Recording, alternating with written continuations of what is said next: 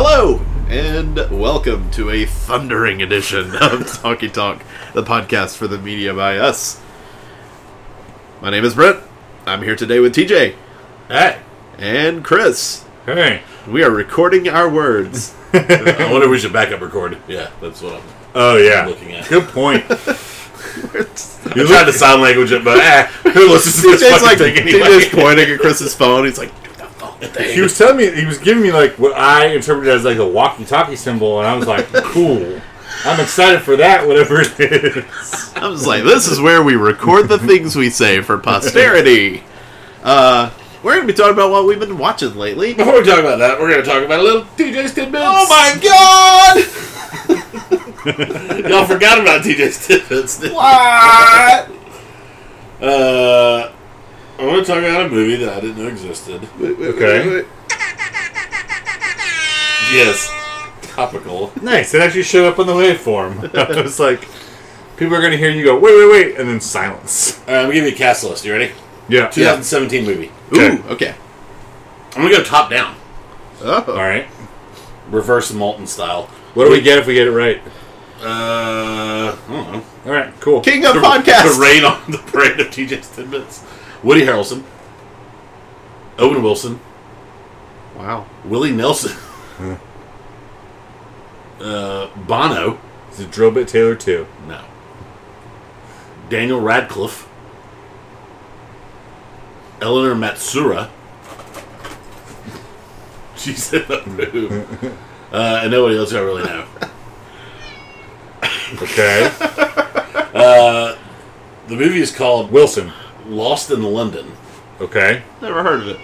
Woody Harrelson's directorial debut. Cat review of the movie.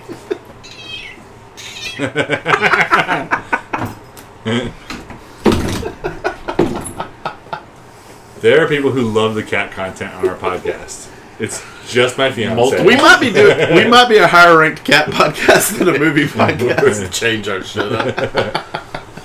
So this was directed, produced, and written by Woody Harrelson. He based it off of a night when he got arrested in New York and had to spend the night in jail in 2016. It is the live film ever. It had one release date in theaters, and it was filmed and streamed at that theater live. What? Wait. But Wait, was this was it in Austin? Was it like that theater? What's the one in Austin that everybody talks about? Alamo. No, it was released in London. Okay. Makes sense for the title. Yeah. Mm-hmm. So explain what a live movie is. So the movie theater was seeing what they were currently recording? Correct. Okay. It was like Saturday Night Live, but a movie. And then only to this theater. Right. It was like Saturday Night Live, but a movie, except somewhere else. No, there were live audiences because they were filming on the streets of London. Okay. Did I make you a little bit? No, I'm just like, so I understand that Saturday Night Live has in it the elements of being a live variety show that is recorded and then simulcast live. Mm-hmm. But this is the opposite. There is a live audience that is not at all participating or observing what is happening on stage. That is remotely being recorded and being streamed to the theater. Mm-hmm. So it's like the reverse of Saturday Night Live, but still being live. Is this the least profitable idea ever pitched to a movie? Like, to a... It doesn't have value. I don't have any numbers on its cost or total. It was actually streamed, I apologize, in 550 theaters. Okay. Live. Okay. I was about to say that I wouldn't call it a movie if it was just one theater. Starting at 1800 Pacific That's a Standard play. Time. Yeah. The film was shot in a single take with one camera. The running time was 100 minutes. After the live showing, Harrelson participated in a Q&A session in all the theaters. Had to have been all, and not just like two. Right. It's one or all. And based on 8 reviews, the movie's got a 75% on Metacritic. Huh. It's apparently not bad. Yeah, my favorite quote though is from Nick Curtis, London Evening Standard reviewer, and he says, "A daft idea," which is my favorite thing for a British movie reviewer to start with. A daft idea, the kind of mad experimental challenge dreamed up by stoned film nerds after a Hitchcock all-nighter, but one he pulled off with considerable wit and brio. So I don't know. I kind of want to watch it just to see what the fuck it looks like, but 100-minute take. Has it been released in since, in a streaming format or something? Not that I could find. Yeah. Anywhere. No. Wow. Is this Woody Harrelson's first directorial? Is this his debut? This is his only directorial. His last. I feel like the next movie he directs, he can take 0 lessons learned from the first one to this one. Right. Yes. What is... Yeah, no editing. Yeah. He had one cinematographer who held the camera, and that's pretty much the crew. How are There's no lighting? How are you even directing the movie? Yeah. I mean, I get that there are directors for live television shows, but their role is way different than a movie director. Right. He's more like a play director, which is just rehearsals and prep. And not even a play director; he's more of a stage manager. But he's in it. So he probably had to hire someone to actually direct. Well, yeah, but you can't be yelling action and shit in a 100-minute continuous take. I mean, you can one time. So I don't know. I would love to know what the Q&A was like, because my first question would be why, and that's it. That's my whole question. Yeah. I feel like my response would just, regardless of what he answered, my reaction would just be all right. That's all right. Cool. I'm doing another quick search on Just Watch. Yeah, just to you make had sure. Another tidbit to blow our minds. No. Oh, fuck! It's on Hulu. Well, there you go. So I'm gonna watch that shit at some point. I'm just super fucking curious. I'm a Willie Nelson film completionist, also. So. But it's weird. It's like I don't know if you are. I feel like there's a chance Willie Nelson's been in 50 movies, and we just don't know it. It's like all the direct-to-DVD Dukes of Hazzard spinoffs. But it's like watching Daisy's first pair of shorts, or whatever. Yeah. To me, it feels like watching a live episode of a sitcom, years afterwards. Some of the luster and appreciation is generated in the moment when you watched it live. SNL skirts that because that's not the main emotion they go for. Isn't just the spectacle and the impressive technical ability of the cast and the crew. It's humor for SNL. Before did the Office had a live episode, right? No, 30 Rock did. 30 Rock. That's what I'm thinking of. 30 Rock makes sense, right? They're kind of cribbing from SNL. SNL. Yeah. But all in that episode, West Wing had a live show. right? One. I mean that used to be a stunt. Is right. That in the aughts, people would have a live show, and I think The Simpsons had a live episode. Wait. Yeah. There's That's insane. The animator's wrist fell off. Our hands fell. There's definitely it's either Family Guy, South Park, or The Simpsons had a live episode, all of which present the same technical South Park less dilemmas. So. Yeah, South Park less so, but watching it after the fact, it's just this is just another episode of the show. Right. I wonder if you will think that it is a daft idea watching it now. This is a daft idea. I'm going to segue into me going first on the watch list. Everybody cool with that? That's a good segue. Alright. We're getting segues down. I just want to bring it up every time because they're so good. I watched a few things, talk about a couple, and one of them y'all watched with me. Cass was asking about, I was talking to her about Star Wars coming out in December. I watched the trailer with her, and she said, I really liked that last one we saw. I was like, yeah, it's fucking incredible. We're talking about The Last Jedi. And she was like, "Who directed that?" And I was like, "Oh." And I told her the whole story about the Ryan Johnson, the backlash, and the bullshit. And all Yeah. that. And I was like, "He directed Brick," which we had heard watched Brick a few years ago. She was like, "Brick was really good." Yeah. I was like, "He's a really good director. You should watch Looper. Looper's great." Yeah. And she hadn't seen it, so we watched Looper. The first time I'd seen it since it came out. Movie's really good. Ryan Johnson's a really fucking good director. Yeah. I'm hearing really good things about Knives Out. And yeah, that's kind of why I was in prep for it. Because I was like, listeners won't know, but y'all know, like, Knives Out's going to be like Cass's movie. Yeah. And yeah, it looks like a super fun ride and getting great early festival love. But Looper was really fucking good. It's a really good story. They do a good job of, or he does a good job, I'll say, of not like making the twist. Y'all both seen Looper? Yeah.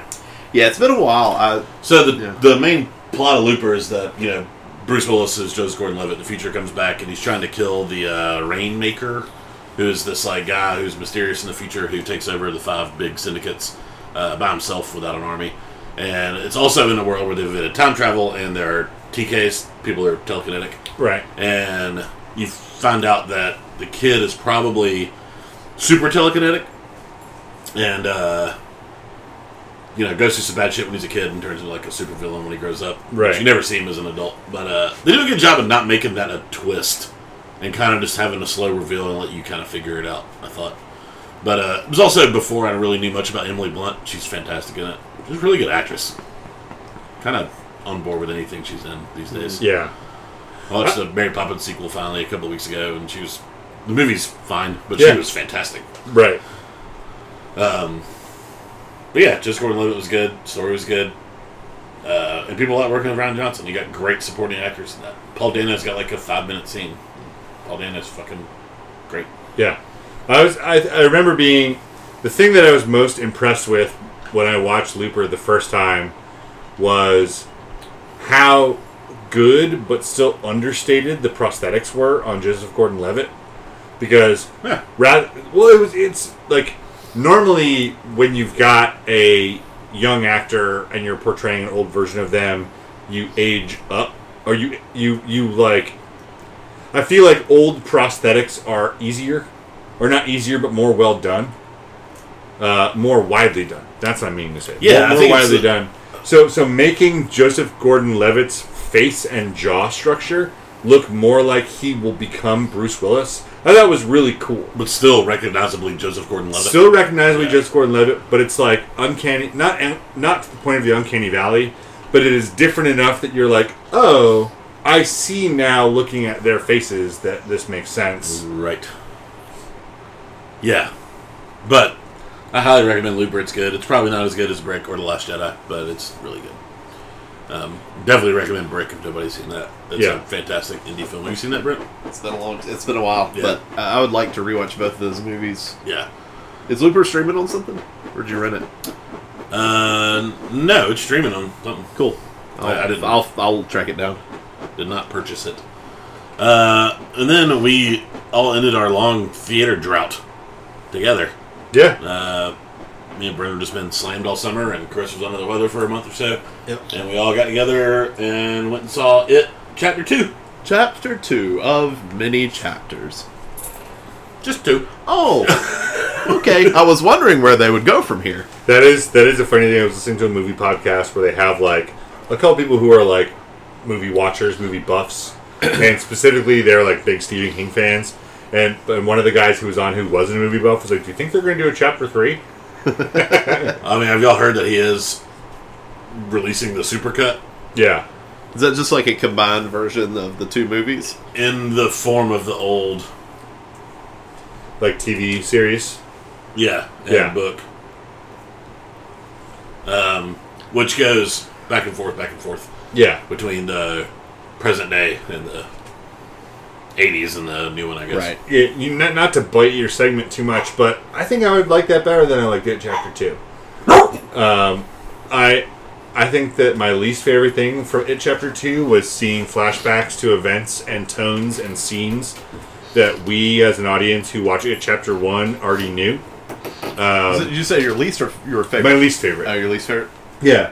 Like, it was good for the pacing of the movie to get a flashback with Bev about her father. But for me, I didn't need that again. Like, I started this movie knowing what happened in the first chapter, and didn't need the movie to, after the gay bashing scene to open, to then cut back to moments after they defeat it for the first time, for them to do the oath again. I think you learn things about two characters from that part of the filmmaking. From flashbacks in general, or that scene?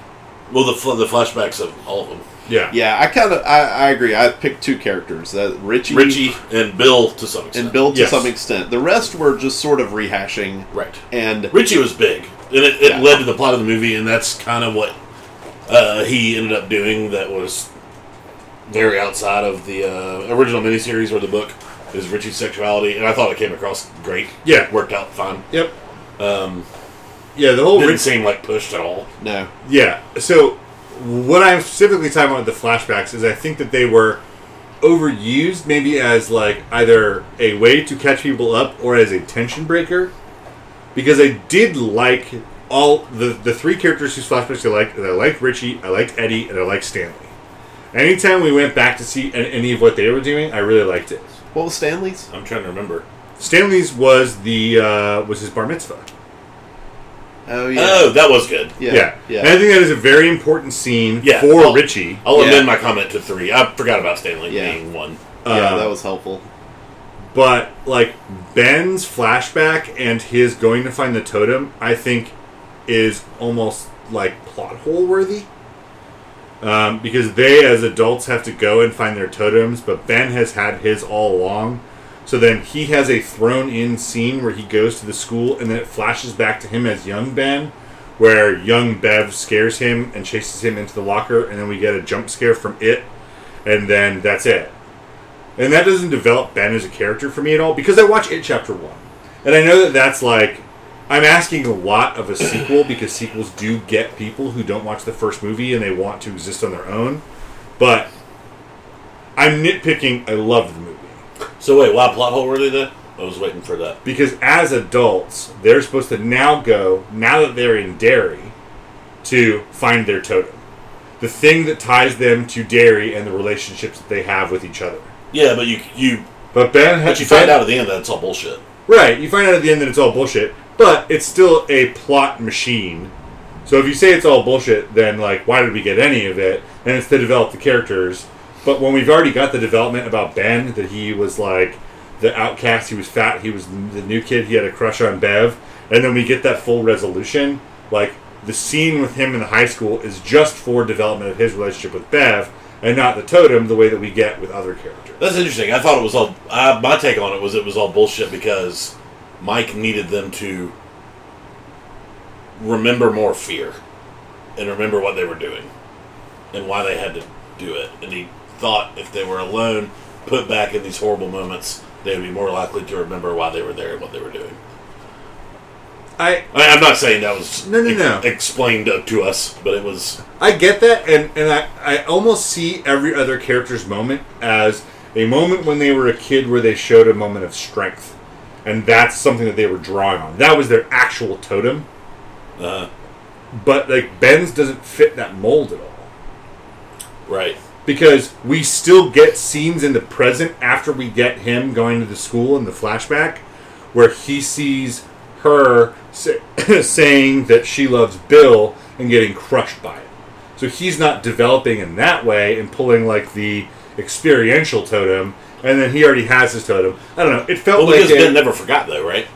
But he did. Ben forgot. No, he kept it in his wallet, but he didn't. He doesn't let on in the movie that he knows why he held on to it. I think he never forgot Bev. I think we have to assume that if he had that thing in his wallet. I mean, judging by somebody who's 17 years later who's changed wallets multiple times, he's seen that thing multiple times. Sure. So he at least remembers some of Derry. I forget what he says when he pulls it out of his wallet and puts it in the urn, but he says something about, like, I don't know why I kept this, but he does talk about it meaning a lot to him when he pulls it out. Right. I don't know. I mean, I see what you're saying. I didn't love that part of the movie. And before the movie went, me and Brent had a conversation, and I think it was me and you, and I was like, if they have to hash back with every one of these kids, it's going to get a little draggy at times. Yeah. Right. And it pushed right up on that, but it never quite got there for me. It was a little overlong, but not For me, there was one thing that kept it from getting there. And that is Pennywise. The fucking star of this movie for me. Oh, he's so good. He is, nothing against Bill Hader. Bill Hader did a very good job as adult Richie. And there's a lot of attention on Bill Hader, but I'm like, I'd like to redirect some of that attention to the fantastic work of Bill Skarsgård. Yeah. He's so good. Yeah. He's so good. He's so iconic, instantly iconic from the movie 2 years ago, and it's so hard to do. It's like fucking Heath Ledger, Jack Nicholson and shit. Yeah. The Tim Curry Pennywise is something that people that are older than us see as iconic. Right. Yeah. And he totally, I don't want to say outplayed him, but I mean, did, maybe. Like, I think I had some, I don't want to call them structural problems with this movie, because I think they were, I don't know, my take on this movie is like, yeah, this movie was going to have some issues because of the choice to split the two timelines. Right.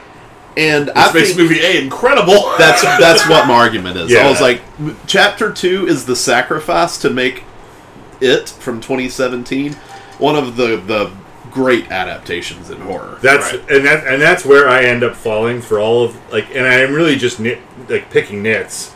But the reason why I am doing that is because after watching Chapter 2, I like Chapter 1 so much more. Yeah. Oh yeah. Yeah. But you're right though. It's we spend a lot of time with characters, and for the majority of them, there's no new development really. Yeah. It's just resolution of something that was probably semi-resolved in a more interesting way when they were kids. Like the kids part is so much better, I think. The kids are I think it's because the kids are good actors, and it's hard to find a cast of good kid actors. He found at least 5. Right. Yeah.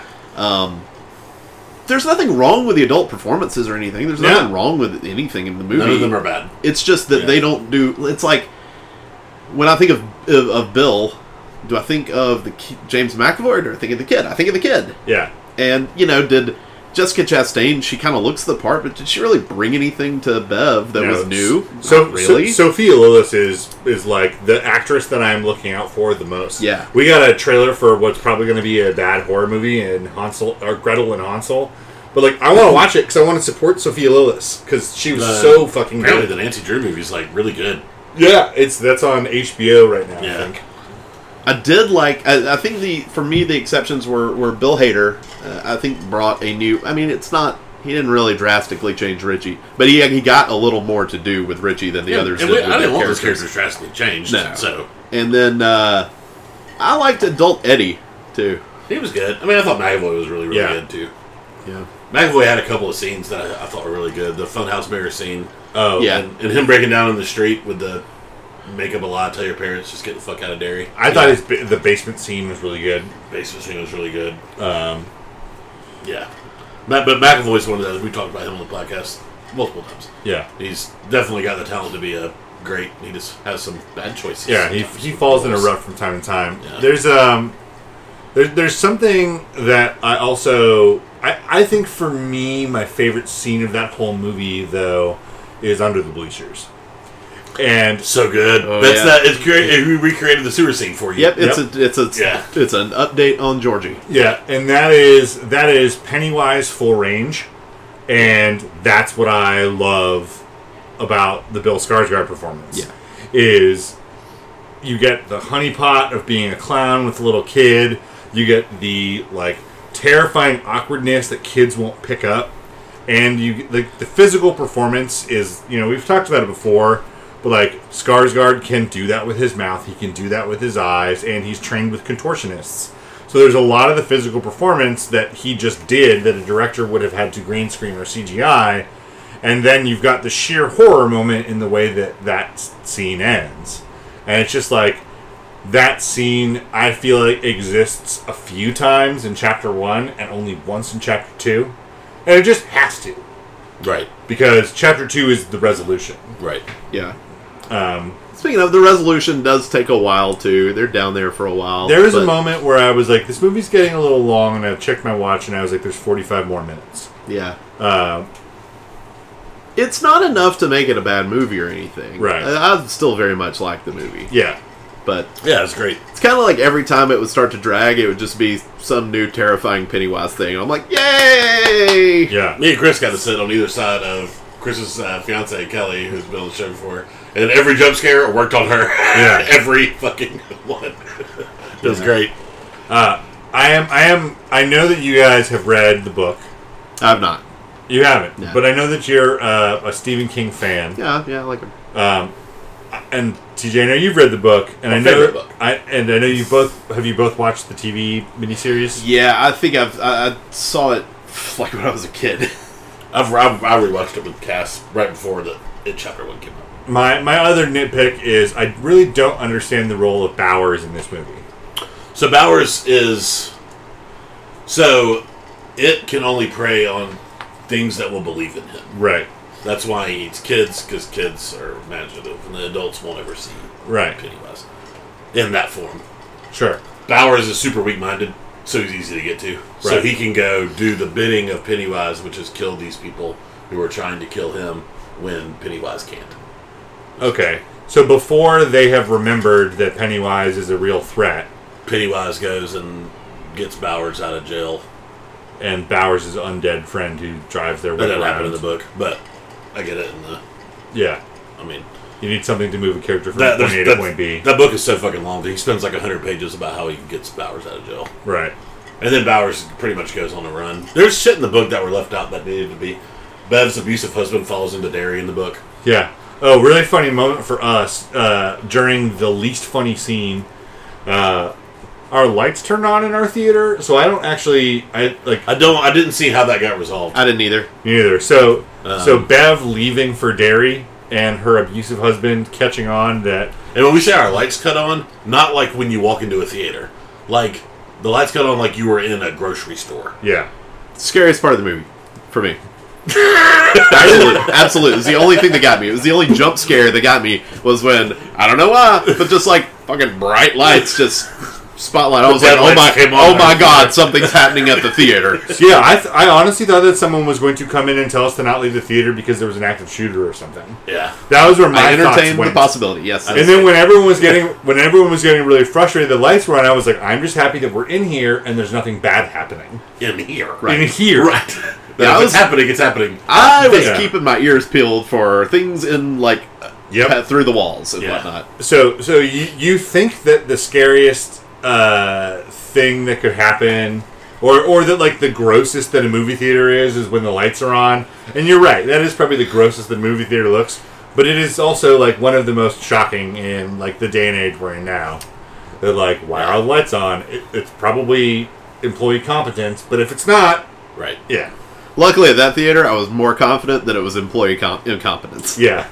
We won't say which theater it was. But it There's was no way to it was find the Crackle Theater in Atlanta, Georgia. No, the other thing I want to point out. Referencing future jokes. Yeah, you'll get that 3 days from now.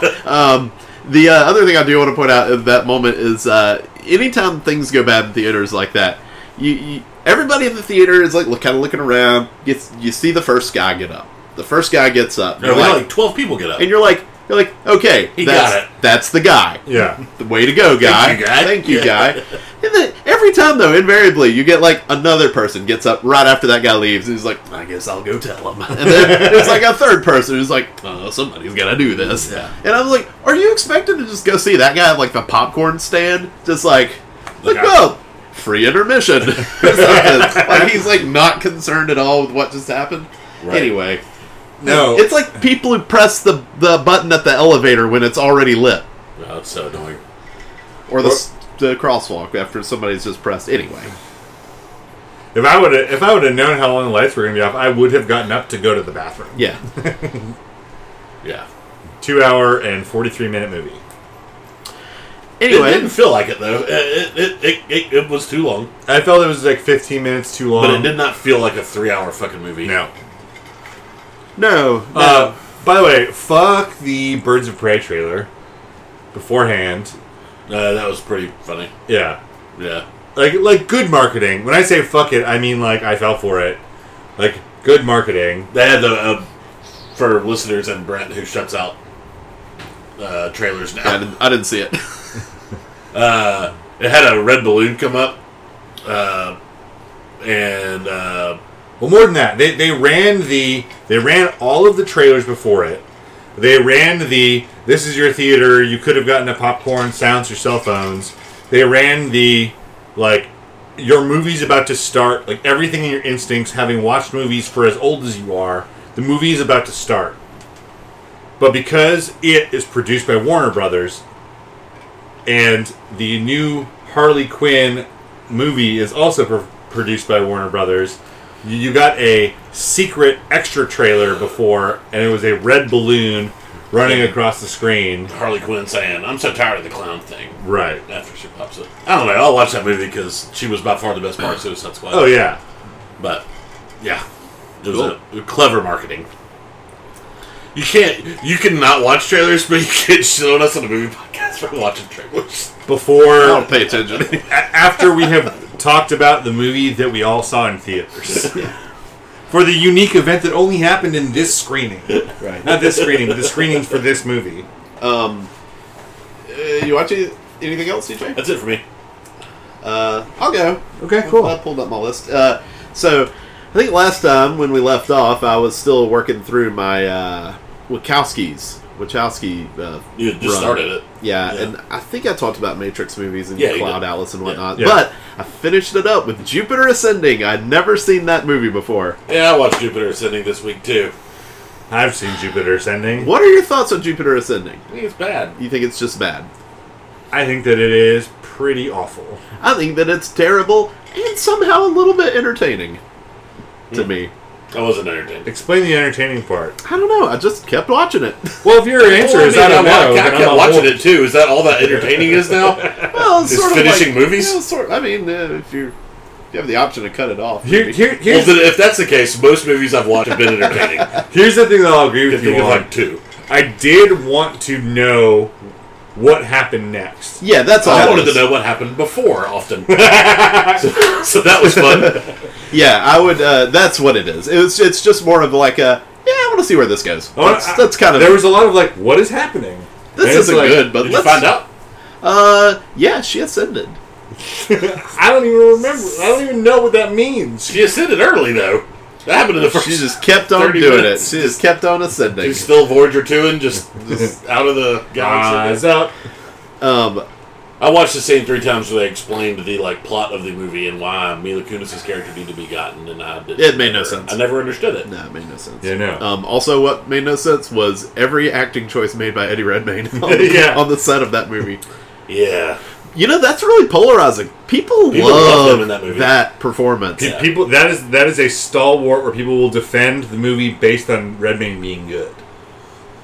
I mean, I know what he's going for. I can see So what I he's told you going that before for. we watched it. I was like, apparently Redmayne's like a shining star in this movie. Yeah.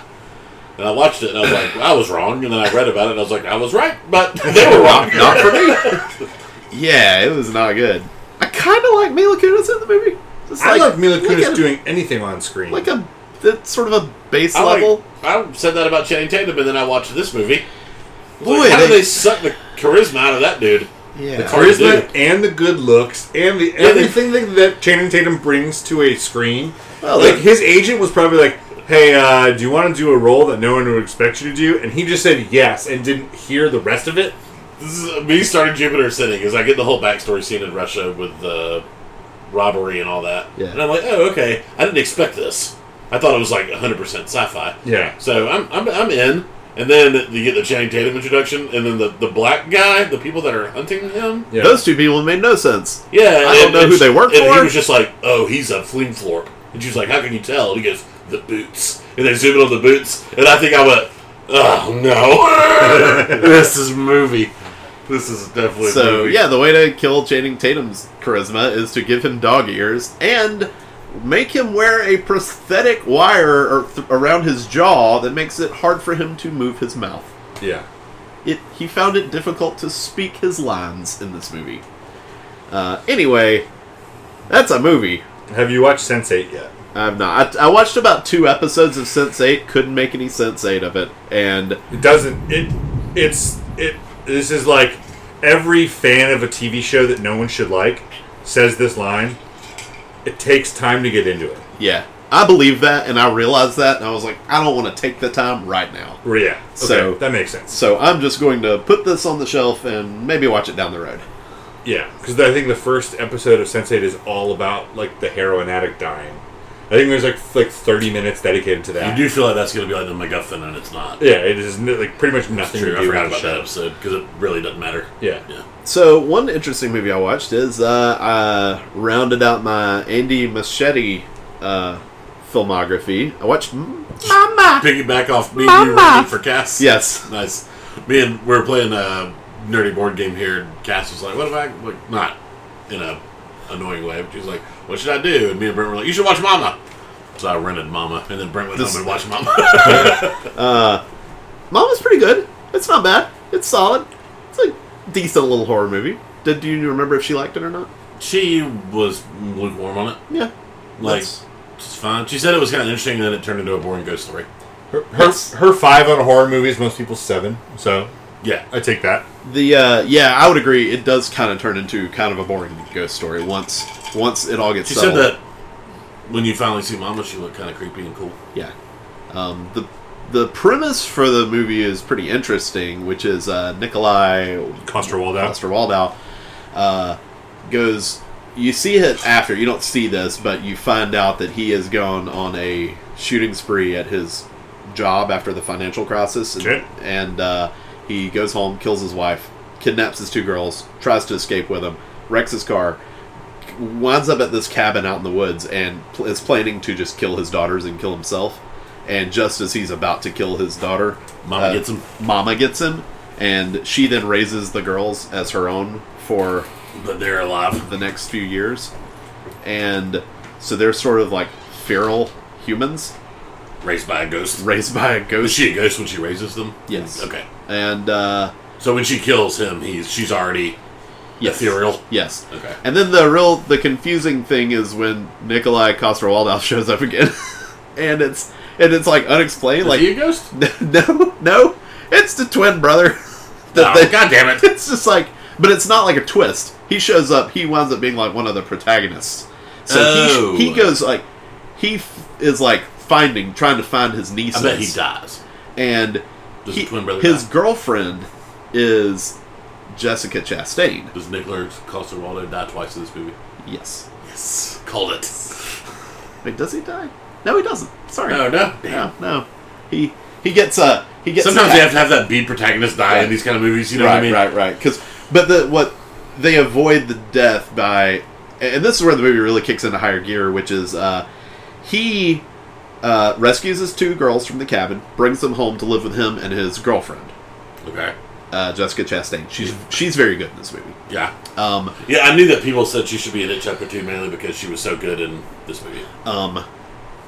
What happens then is he gets I even forget the details of how he winds up in a coma. He winds up in a coma, leaving her to raise these 2 girls. She's just a girlfriend, and she's kind of having to temporarily raise these 2 girls on behalf of him. She has no real interest in it, so she's kind of Chastain winds up playing, you know, that typical role in horror movies like this, where it's like the protective mama bear. Yeah. So it's sort of like mama versus mama. She's the quote-unquote mama who never wanted to be in that role. Okay. So that adds a good dynamic to her role in the movie. How's the direction? The direction's fine. It's pretty good. There's some creepy scenes. There's actually a really great scene with flashbulbs. It's kind of a throwback to Rear Window. Cool. Where this guy's trying to get photos of Mama, or scare Mama with flashbulbs. But a few good moments, but overall, yeah, it just turns into a haunted house kind of thing, where Mama finds a portal to their house. Cool. Let's see, anything else? I'll save some of these others for when I complete the next director I get on. So we'll move on to Chris. Cool. Well, I've got after It Chapter 2, I've got 2 new-ish movies I want to highlight. They're like pay to stream right now, so free to stream soon. It's funny that TJ has edited his watch list or hasn't seen these yet, because he was like, these are available on my Vudu. You can watch them if you want. So we watched them back to back. So I watched the live-action Aladdin, and I watched Tolkien. Okay, yeah, I've seen Aladdin. I've not seen Tolkien. That movie doesn't look entertaining to me. I'm sure I'll watch it because it's on Voodoo, but I'm just like, ugh. Well, then I'll start with that one. It's not very entertaining. Okay. It's you have to know nothing about Tolkien, I think, to be thoroughly entertained by it. Like, if you go into the movie Tolkien not knowing that J.R.R. Tolkien was a linguist first, right, and then a fantasy writer later, then you are going to be blown away. Because that's what the movie's about. The movie is about him finding an unexpected relationship with these other boys in his prep school because they all are being pushed towards an academic career, but their true passion is some art. Whether it's like poetry or composition in music, or in Tolkien's case, as a novelist. So that's what it's about, and because his fascination and push towards the academic world is based in linguistics, he kind of does both at the same time. I didn't know it was that deep. I knew he did only because of the Elvish shit and right, Orcish and all that, but neat. So Tolkien famously, and in the movie, develops the languages first, where he's having conversations with Lily Collins' character, his future wife in real world. Edith Bratt is her name in the real world, and she's tell me something, and so he makes up a word, and they start kind of fucking around with what that word could mean in a fantasy context, right? And he starts correcting her about what the word kind of sounds like, that it couldn't be a person, that it has to be a place, and it couldn't be a place that everyone could get to. It has to be an ethereal place, and that's kind of how he starts to build this thing. Okay, but it's a fine story, but it feels kind of like Solo, a Star Wars story, in that we know how it all ends, and so now we're going to get the coming of age story, and we're going to hit the highlights on it. Okay. Sounds that makes sense. It almost sounds like a standard musical biopic without the music. Oh, for sure. If you would have said this music, it would have been more enjoyable. Yeah. It's a fine movie. I like Nicholas Hoult. I think that he's a good actor who Me too. Has unfortunately been shoehorned mostly for his moneymakers into a bad franchise in the X-Men. But he's good in this. He acts well. But really, I think the exemplars are the boys. Not to bring it back to It Chapter 1, but they've got a cast of young kids who play the precocious prep school dickhead really well. And when they're still all that age, it's, I think, great. Huh. And when you learn the most about J.R.R. Tolkien, the fantasy writer that we know. Okay. I think it was David Ehrlich of IndieWire who his review of this movie was one of my favorite reviews of the year, because it was wait, give him some space. Don't you know that J.R.R. Tolkien has to remember every single event of his life before he writes the greatest fantasy series of all time? Nice. That's good. There's a weird frame story, because it also involves him being because he was drafted for World War One, and so that's the main frame story. It's him as a soldier in World War One in the trenches, and like Star Wars story, like Solo, you get so much of that's Samwise Gamgee in whatever character is happening in his life, to a point where you kind of lose. I mean, I don't know how tried and true or it actually is, but I have heard that The Lord of the Rings was a pretty pure allegory for Catholicism and faith. Yeah, him and C.S. Lewis. Yeah. Uber Christians. Both of them. And you do get some of his relationship with a priest, but there's you entirely lose that concept that is the basis for The Lord of the Rings if you just watch this movie. Right. The Lord of the Rings is about his buddies and his experience in war and his, pianist ingenue who's being held back because her family wants her to just stay with them and entertain socialites, and she can't, hang out in the quote-unquote realm of men to love him. It feels very like the guy behind you in the theater tapping you on the shoulder going, "That's Liv Tyler's character in the movie." At least, I know you compare it to Soul, and now I can't help but think, well, at least there aren't scenes like where he's like going to school and it's like, state your name, and he gives his full name and he's just like, JRR. I'm just gonna call you JRR.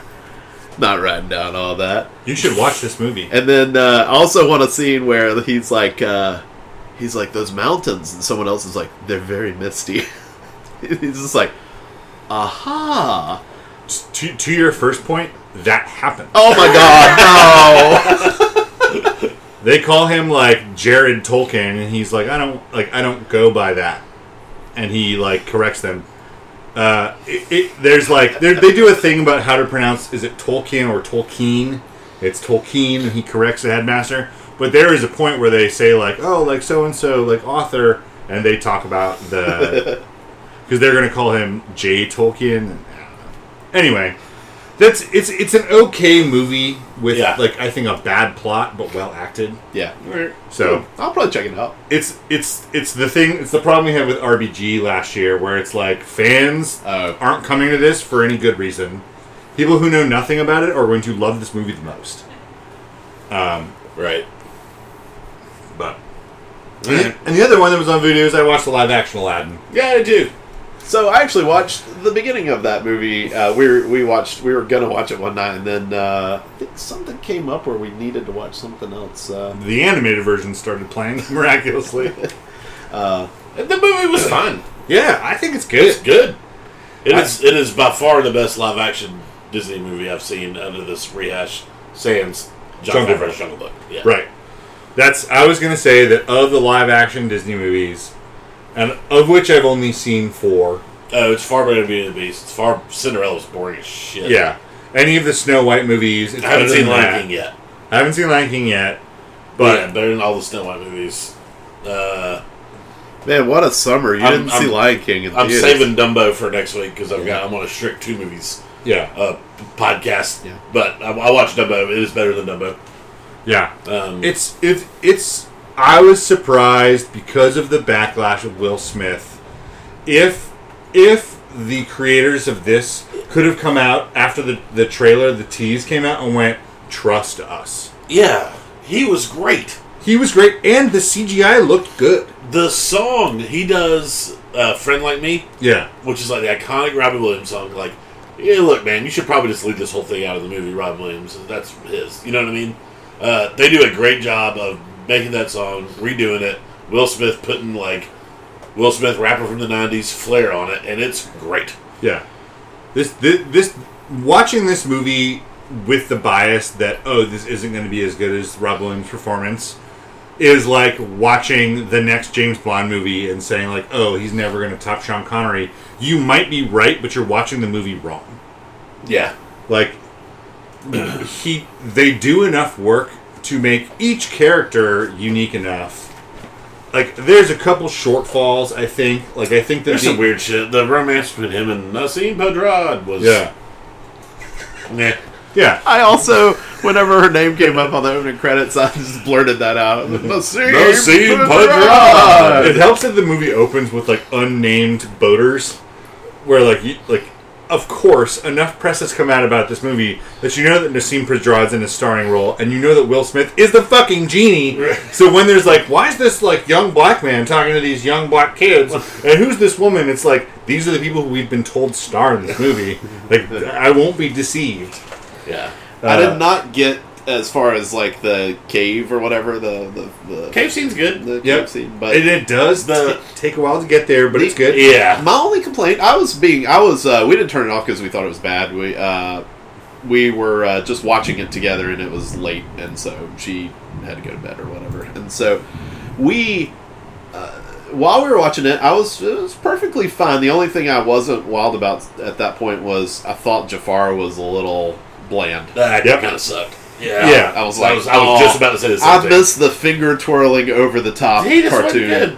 Yeah. I really wanted a goatee stroking villain. Like, so fucking evil and so conniving that like his presence on screen is a clear indication that something bad's going to happen. And he plays more of like a worm tongue type, which isn't... I mean, maybe it's my bias coming in, but it was just like... That's what he played in the original one, too, but it was for kids. So in the original one, it's like, we got to make sure they all know he's the bad guy. You know what I mean? But in this, they were like, we don't have to. And it's like, yeah, it kind of sucks the fun out of the story. He kind of still should, though, because Yeah. he's like the most... He's kind of the most, like, charismatic character other than the genie Right. in the cartoon. He's the one who should have all the, like, the personality. Yeah. He's like the most important casting choice after Genie, I think. Yes. Yep, 100%. And sounds like they did fine with Genie, according to y'all. Yeah. He's fine. For me, they missed so far 20 minutes. And the lead couple were fine. She was really good. Yeah. Yeah. I mean and then the little anthropomorphic, the monkey and The monkey's Iago. terrifying. The monkey's terrifying. The monkey and the Iago. The monkey and the parrot are terrifying.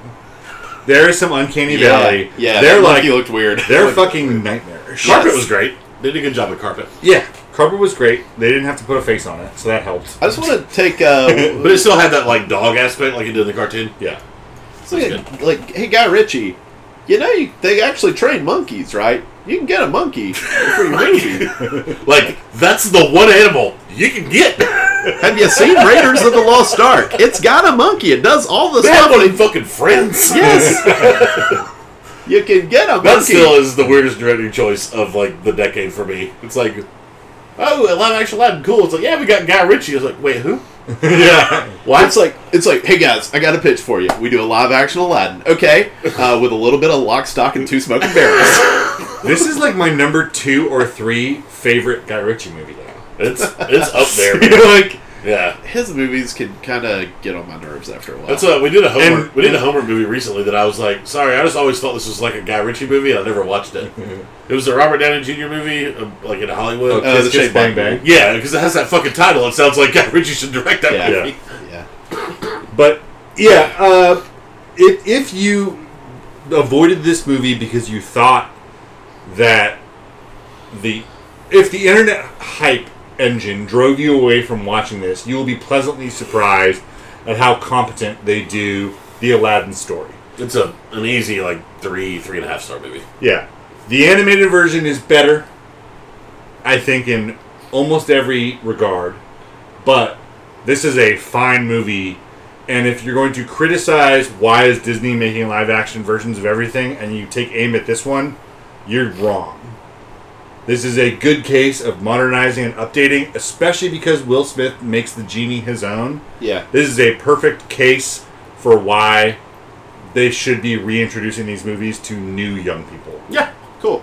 But as a movie, At least what they should be trying. Yes. Yeah, we're all the three of us. And David, I guess, does push back a little bit on this, but none of us ever asked the question of why is this getting made. Yeah. When his kid gets old enough, he will have to like fight her off from whatever the new live action Disney thing is. Yeah. That she'll want to see. That he'll be like, the original was I better. don't know, man. They already got to the 90s. They don't have too far to go. I mean, I think I don't ask why did this get made, because I think it's a very obvious answer of well, this is going to make money. And Who did this get made? Yeah. But it's more like... Wow. What I would ask for some movies, and I don't think I would ask this for Aladdin, because I think Will Smith is an interesting enough choice on his own to make this at least like let's see where this goes. Well, they're not making a sequel with the original cast. Right, but like I would say is maybe something like Beauty and the Beast, which feels a little more... That movie felt just very phoned in, you know? Yeah, by comparison. But they had a different story to tell with the live-action Beauty and the Beast. That's the thing that I will defend that movie for, is they had the more, like, classic French original movie version that they wanted to tell in the new one, using some of the Disney trappings and trailings with it. But still, that movie, that's you saying this movie got made bad. Not why did it get made. That's a completely different... Yeah, like I said, I'm not asking why did it get made.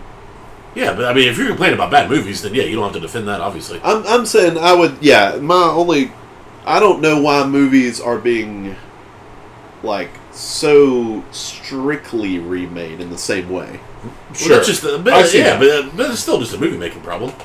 It's nothing else. It's in the video game space. That's the remake, remaster, reissue problem, where people were like, well, it's big news right now. Final Fantasy VII is being completely remade, and people are saying it's a different game, and that's making people pissed off. But it's like, well, we're either going to reissue it and just put out the same thing again for a new console. We're going to update it, and we're going to make the graphics better, or we're going to change it in some way and modernize it. And right, but I'm saying with what Brent's saying, obviously with Jungle Book and Aladdin now, that movies, they're not all getting strictly remade. Right. There are directors making choices to strictly remake them.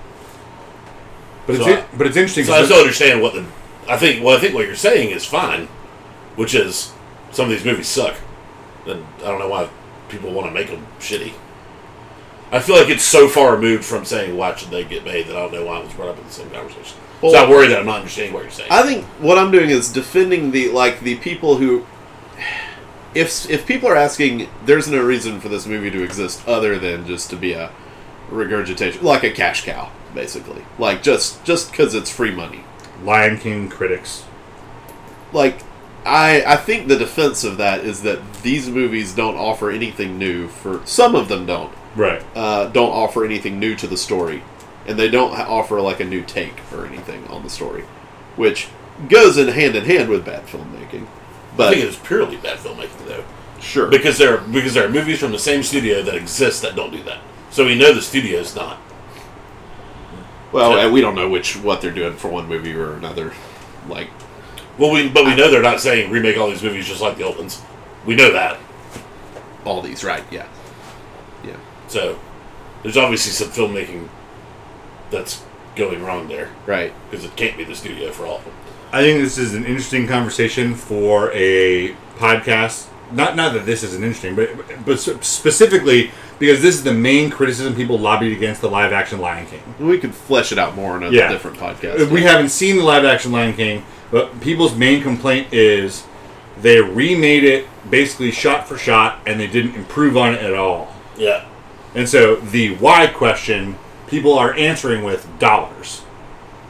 And that could be solely the answer, but I would love for the Lion King to do something different, and in which case I'm participating in the why debate without intentionally doing it. Right. I don't know. I mean, I still think it's well, it's obviously dollars. I mean, that's movie gets made unless people think it's going to make money, except for the one we're going to talk about in a couple days. I mean, Star Wars is getting released because it's going to make money, for example. Right. But at least, there's the argument with most new movies, even Marvel and Star Wars and all movies, that, there's something in the story that's you haven't seen before. Right. And I think that's the argument that some people have against some of the Disney remakes, is that there aren't... Yeah, I just don't think it's why is this getting made is the complete wrong question to ask. Yeah. I think it's the... Because, what they're saying is, fuck the Jungle Book, I don't care if it was good, I'd rather none of these happen.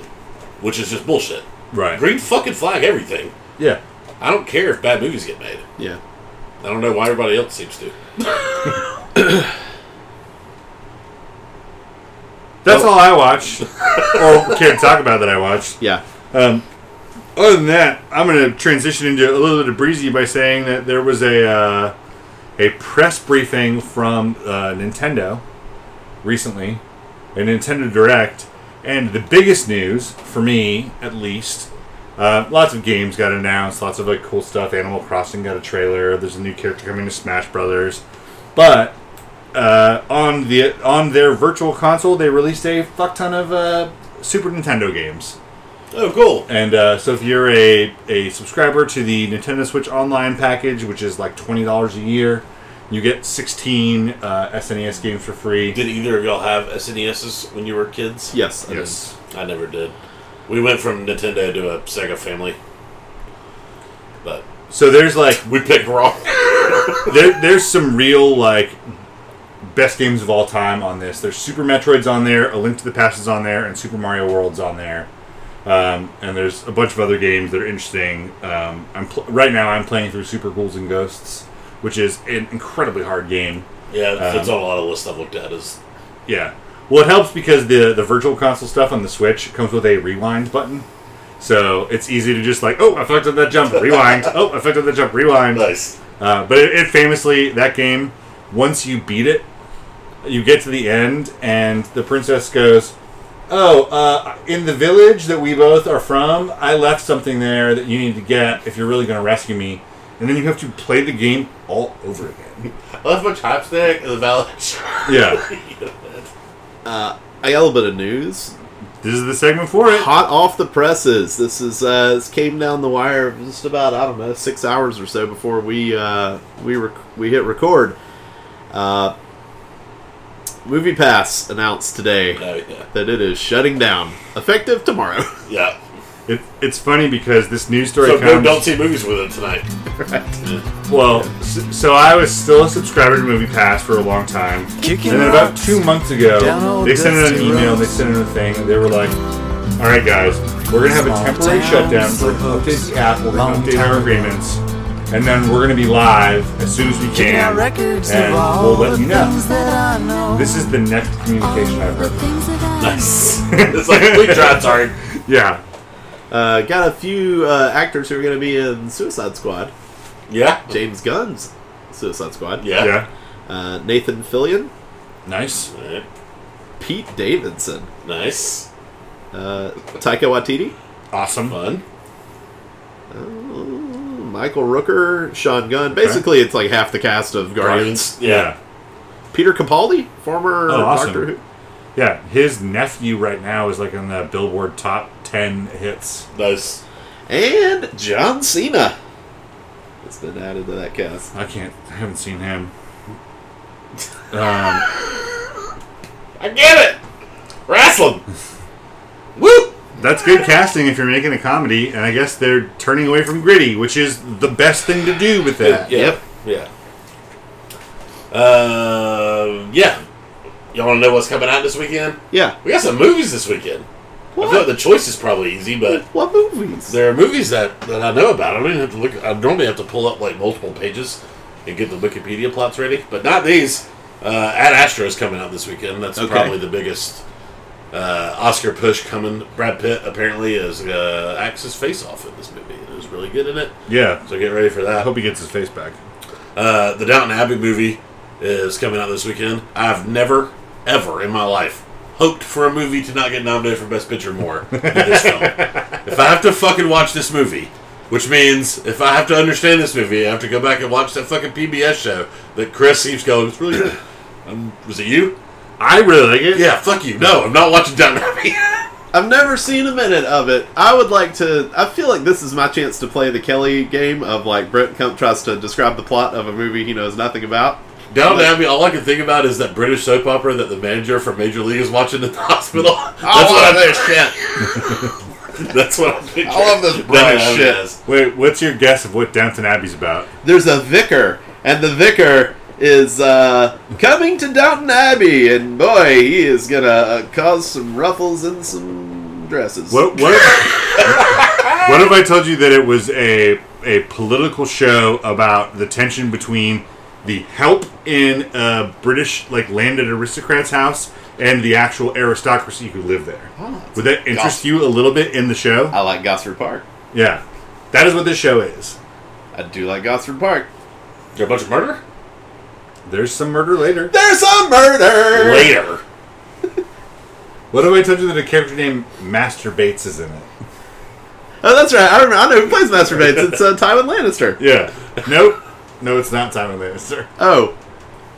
No, Master Bates is a different guy. Oh, you once... only reason I thought I knew that is because Chris once on a podcast said, Charles Dance masturbates. And I giggled for, weeks. I was talking about some weird X-Videos movie I saw.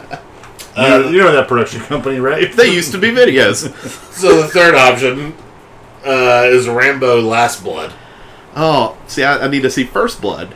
And then Middle Blood, of course. No, you don't. Nope. Don't need to see Don't need to see those? Yeah. Don't worry about that silence. We're going to put in some laughter. What's the some canned Rambo? laughter. Doesn't he not kill anybody? In the One of first those- movie, he only kills one person. Okay, that's the fun fact. Well, I'm obviously not voting for Downton Abbey or Rambo. It's Last Ad Blood. Astra. Yeah, Ad Astra is probably going to get nominated for Best Picture. The reviews are great. I didn't read the article, but I saw in Screen Rant or Google News or somewhere where it was like Brad Pitt's acting so good. Brad Pitt's acting was so good that the director had to scientifically add shit into the movie afterwards. I think it has to do with crying in space. That's my guess. But what? I don't know. In space, no one Brad can Pitt hear you cries in cry. scenes, so he's not supposed to, and they had to go back in and make sure the tears didn't fall down his face. Okay.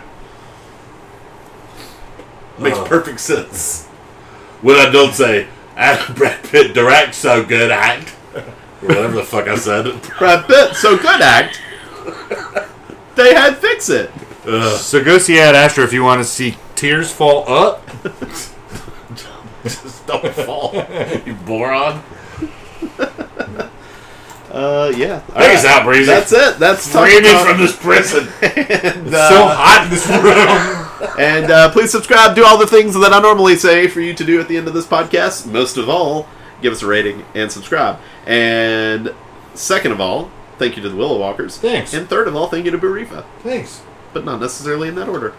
But in that order for which song they recorded. Sure. Bye. Bye.